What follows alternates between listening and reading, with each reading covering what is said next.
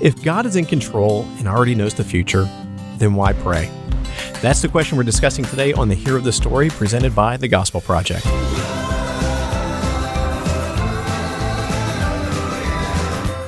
Thanks for joining us for today's episode of the Hero of the Story, a podcast to help you focus on the gospel in every area of your life and ministry. I'm Brian Dombozik, managing editor of the Gospel Project, and with me is Aaron Armstrong, our brand manager. Man, this is a question. If he knows everything, he's in control, why pray? Many of us want to answer. If we're honest, we want to answer, good, maybe I don't have to pray then. So I think a lot of people, I think that's a fair statement. Prayer is, let's just say this up front, and I think we're going to come back to this later. Prayer is perhaps the most challenging discipline for the vast number of Christians. I think so. I think I can count literally on one hand the number of believers I've met who really, really are people of prayer. I think that is fair. I don't know that many. Yeah. I don't know, and I certainly don't count myself. No, I was going to say this is an area of weakness in my life. Yeah. I mean, I pray. Mm-hmm. Don't get me wrong. I pray. But do I pray? You know, I hate the word enough, so I'm trying not to use the word enough. But do I pray consistently? Do I pray with the right spirit, with the right attitude, with the right understanding of what prayer does? And that's probably not. For me to be vulnerable, I not only do I not pray consistently enough, I don't pray earnestly enough. Mm-hmm. I mean, to be totally honest, it's hard for me to really engage not only in the quantity but the quality that prayer should have in my life. And that's the thing. I think you just kind of we're hinting around this, Aaron. You don't want to say enough because we don't want to make it kind of a legalistic thing. Yeah. But at the same time, we look at Scripture and it's clear that we have been commanded to pray. It's an instruction. It's an imperative. Pray without ceasing. Jesus, he instructs us to pray. He invites us to pray if you want to be a little bit more positive. And it's something we should be doing frequently, and it's something we should be doing earnestly. And I fall short in both of those areas. Yeah, absolutely. And fortunately, we're not alone. But also, fortunately, as we're going to see in this doctrine, that one of those who does not leave us alone in that is God himself. Let's do that. Let's look at the doctrine. As always, we kind of read that up front, and let's unpack it. And let's hope, and my hope is that this is an encouraging time that, again, I think most of the listeners are like us. They're like, oh, prayer. Oh, the guilt is already starting to well up in my chest and heart. I really hope that by the end of our episode here that we're encouraged.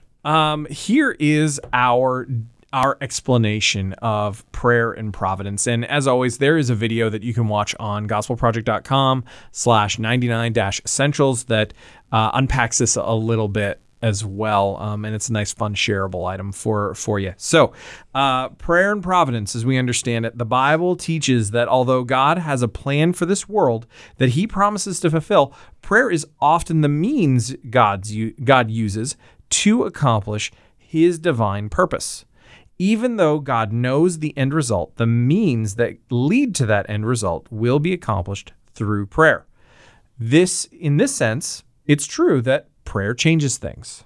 And it's also true that God uses prayer to change our hearts so that our will comes into conformity with his. All right. So that's a bit of a mouthful. Yeah, boil that down. So real simple, in a nutshell, this doctrine is really about the relationship between prayer and God's power or God's sovereignty and his providence. It describes one of the key ways that God works in the world, which is through his people and specifically through their prayers. And I think the word that is repeated twice in that doctrine, the means. Yes. That's the important distinction. I think we often confuse this. We God is sovereign, yes, but the means by which he accomplishes his will involves us quite often. Yes. And this is where we can't get confused. This is what this essential doctrine is all about. We can't just simply say, well, since God is sovereign and he works providentially no matter what, I don't have to do anything. Right. Yeah, it's really helpful to remember, and we'll hit on this again without question in this episode. But it is really helpful for us to remember that God establishes both the ends and the means to meet that end. And so because of that, We cannot assume that prayer is insignificant or that our choices and our actions are insignificant. Yeah, it's not. We're not just mindlessly, aimlessly talking in prayer. It accomplishes something. Yes. And I think that's the big takeaway. Even if this doctrine is relatively confusing, and it is, it's another one with tension. It's a challenge. We have to retreat in these times to what is clear. What is clear is God is in control, and what is clear is God has instructed us to pray, and prayer works. Yes. All right. So that's where we live. Yeah. And so where do we see this in Scripture? Well, let's look at a few places. One that I can think of that kind of intimates this is John 4, 2, and 3. I mean, James 4, 2, and 3. And in this, we see that James says, you desire and you do not have. You murder and covet and cannot obtain. You fight and wage war. And here it comes. You do not have because you do not ask. Presumably, we're talking God is the greater issue here. You ask and don't receive because you ask with the wrong motives that you may spend it on your pleasure. So James here says, look, not asking, not praying, not talking to God impacts what you do not have. And even he says there are times where you might ask, but you do it with the wrong motives. Mm-hmm. So even that matters. Yeah. Yeah, absolutely. Absolutely. And it's really important too when we just look at a passage like James 4, 2 and 3 that you just read, that we don't hear what it doesn't say. So it can be very easy to just take you do not have because you do not ask wildly out of context and just say, and we're going to get to this again a little bit later, but I have to deal with it now because we're here, and treat it like God is a vending machine. Yes. And so to say, God's going to give you whatever you want as long as you pray, as long as you ask for it. And it's like, that is not what it's saying. No, you got to pray. You got to do it with your eyes squeezed really tight, and you got to use the exact right words, and you will automatically get whatever you... Which is why it says you ask and you don't receive because you ask with wrong motives. Exactly. So, yeah, we're talking about this a little bit. Where else do we see this doctrine? So we see it in Mark chapter 9, verses 28 and 29. And it says that after Jesus had gone into the house, his disciples asked him privately, why couldn't we drive it out? So for context, they were trying to cast out a demon and they were failing miserably. They had done it before, but this one just would not come out. And it was, if I remember correctly, it was actually in a little boy, wasn't it? That was being harmed by it. And so Jesus comes along and most little boys have a demon in them, I would think. Well, as the father of two. I only have one, so I couldn't tell you. But anyway, but Jesus comes along and he sees this commotion, and people are like, "Your fault. Your disciples are trying to cast out this demon," and so Jesus says, "Get out." This is my paraphrase, and the demon does, and. So they ask him this, and they say, well, why couldn't we drive it out? And Jesus tells them this kind can come out by nothing but prayer. Now, it's funny because you don't see Jesus praying in this, but... Yeah, and it's also, this is really odd. I mean, so there are different kind of demons. Some can come out other ways. And, but there's a whole... Yeah, but what matters here is prayer is effective. Yes, absolutely. It's pray and pray, ask God to do it. Yeah, let me look at another passage that is often taken out of context, 2 Chronicles 7, 12 through 14. We often hear this either quoted from a different translation or paraphrased, something along the lines of, if my people humble themselves and pray and so forth. And we use that as a mantra for talking about the nation we live in. That's where it's used wrongly. This is not a promise extended to different nations of the world. This is something that God was telling his people, the nation of Israel. Yeah. But the full text, again, just to read it, then the Lord appeared to Solomon at night and said to him, I have heard your prayer. So there we see prayers working immediately. And have chosen this place for myself as a temple of sacrifice. If I shut the sky so there's no rain, or if I command the grasshopper to consume the land, or if I send pestilence on my people, and my people who bear my name humble themselves, pray, and seek my face, and turn from their evil ways, then I will hear from heaven, forgive their sin, and heal their land. So the if-then is really instructive, which prayer is part of the if. It's part of the condition. If my people do a few things, including pray, then I will act. And so we see prayer is effective. But I think really when we think about this doctrine, the two places I see it most clearly in Scripture, even those three passages I think are pretty clear. Mm-hmm. The two places I see it even more clear is through Jesus. He told parables of prayer, including Luke 11 and Luke 18. Luke 11, he talks about the friend at night. Mm-hmm. Somebody's asleep. Here's a knock on the door. It's a neighbor, a friend who says, hey, I got a guest coming to town, need to feed him. Will you get up and give me some bread? And the man says, no, I mean, I'm asleep. My family's asleep. I don't. And the man continues, and finally the man relents and gives bread. Yeah. The point here is that it's perseverance, it's persistence. And Jesus is making a contrast here that God the Father is not like the man in that house. He's not reluctant to do for us. He's eager. There's a contrast that he establishes. Likewise, in Luke 18, we hear Jesus tell the parable of the persistent widow. Yes. That here was this widow who went to the unrighteous judge and continued, and finally he relented. He got tired of her and gave her what she wanted. Again, it's another contrast. Mm-hmm. Jesus saying God the Father is not an unrighteous judge. He's a good, loving, righteous judge and Father, and therefore he will respond. Yeah. But what's important there is not only do we see that prayer works, but it's persistence. Yes. And a lack of persistence would mean that prayer would not be work from our perspective. Yeah, it would not be effective. Yeah. And finally, we also see Jesus' own example of prayer. And this is one of the things that we see consistently in Jesus' ministry, is that he often retreats to be alone and to pray and be with the Father. Which if prayer doesn't do anything, then why would he do it? And so that's one of the things. He does that intentionally, and it's recorded in the Gospels for our benefit to say Jesus in his humanity needed to go and pray. Yeah. He needed to do that. And then when you read the accounts of the prayers that he offers, and that his instructions on prayer as well, that he's very clear on really on the disposition of how we pray, that it's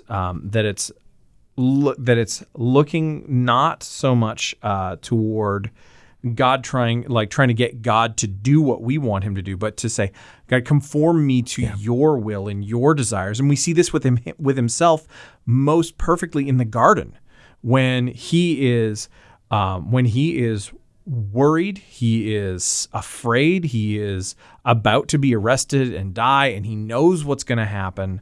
And he says, if there is any other way for this to happen, let this cup pass from me. The cup being this metaphor for the wrath of God that's about to be poured out on him. This cup that he has said that he is to drink in full measure. And so he does this, and he says, he prays these things, and he asks, nevertheless, not my will, but yours be done. Yep. And so he says, I don't want to do this. If there's a way that we cannot do this, please, let's do that. But if this is the way it has to be, then let's do it and help me do it. Which is also, it's this great model of how we need to pray to be in line with God's will and not the other way around. Yeah, exactly. And I think that's where we really see the beauty of this doctrine come to bear in our minds and hearts. When we understand prayer is not getting God onto our page, it's getting him helping us get on his page. Yeah. That's where we see how this makes a difference. Yeah. And that really leads into our cautions with understanding this doctrine. Yeah. And that's kind of the first one, is that our prayer isn't about changing God's will. And so there is a tension that's there. I mean, as you mentioned, really, it's like what happens in prayer is so much about our will being conformed to God's will, less so than us trying to get what we want out of God. Yeah. And this is why I think it's really helpful. There was a book that came out a number of years ago that made the comment that praying, if it's your will, or saying something like that's a cop-out. That's heresy. Yeah. Let's just call saying it what that's it a is. cop-out. Let's be clear. Accusing people of saying, if it's your will, of not praying boldly, not, not being confident in prayer, not trusting God enough, whatever, that's a lie from Satan. Yes. And that I can't say it any more clearly than that. And even if you don't use those words necessarily, that's what the posture of your heart ought to be. That's why James talks about you pray with the wrong motives, and it's elsewhere as well in Scripture. But that's the thing is man, I can use the right words, and that's my warning. Prayer is not a magical incantation. Let me turn it around. That we can't think, all right, we found this secret code. If we only use the right words, and again, half joking, half seriously, we close our eyes enough, if we kneel or whatever, right? If we just pray, if we say what we want and add in Jesus' name, we're going to get whatever we want. That is not what prayer is. It's not a magical incantation.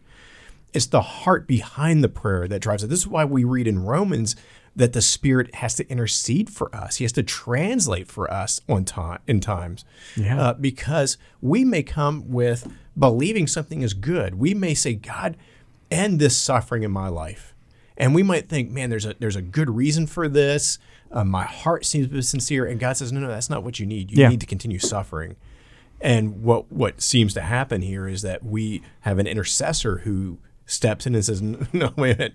Here's really what the prayer needs to be. Yeah. So I think what we have to understand is when it comes to prayer, the cautions, we want to stay away from either of those spectrum, those poles. Yeah, absolutely. And when we think about what difference this doctrine should make, I think, we've hit on all the things that we're gonna say periodically, but let's just emphasize them one more time. So the first thing that for how this should make a difference is that it gives us all reason to pray. Yeah. Think about this. The question that we started with was, if God is in control and knows everything, why pray? That's your answer. If God is in control and he knows everything, we should pray because he is in control and knows everything. So why not ask the one who is in control and knows everything to intervene? It doesn't matter if I can't explain how this works theologically. Yeah. What matters is, again, we know what you just said is true. Yeah. I think another way this should make a difference is it should give us a peace of mind that God is sovereign. So our lack of prayer, as we both confess, I'm sure most people listening, or our erroneous prayers will not mess things up. Yeah. We're both parents. We're both fathers. Yeah. I think about praying for the salvation of my kids. I think about praying for their well-being, their growth and so forth, praying for their future spouses, praying for the situation they're going through right now. All three of my kids, I'm sure every kid, they different things right now they're dealing with. Yep. And so as parents, my wife, Tara, and I, we pray for them. And so to think, if it were all up to me, if I had to pray the right way or the right amount of times, man, that would just, imagine how challenging that would be. That I would never be able to sleep in worrying. Have I messed it up? Did I pray the wrong thing? Did I not pray enough? Do I need one more time? But this gives me peace to know, no, God is sovereign. Yes, I need to be praying. But God is sovereign. He's in control, and I can have peace that I won't mess things up. I can trust in him and his goodness. Yeah, absolutely. And finally, just re-emphasizing that prayer is a weakness for many, if not most believers. And so when we think about the difference that this doctrine should make, it should just remind us that, honestly, we just need to pray. Yeah. And it's as simple as that. We can argue all day long about means and methods and postures and all of these other kinds of things. But at the end of the day, the point is clear. God wants us to pray. So let's pray. Exactly. Well, let's wrap it up right there then. Thank you so much for listening to today's episode of the podcast. If you have enjoyed this episode, please do leave a sincere 5-star rating and review on Apple Podcasts or whatever platform you use to listen to the show. And for more resources to help you focus your ministry on the gospel, please visit gospelproject.com.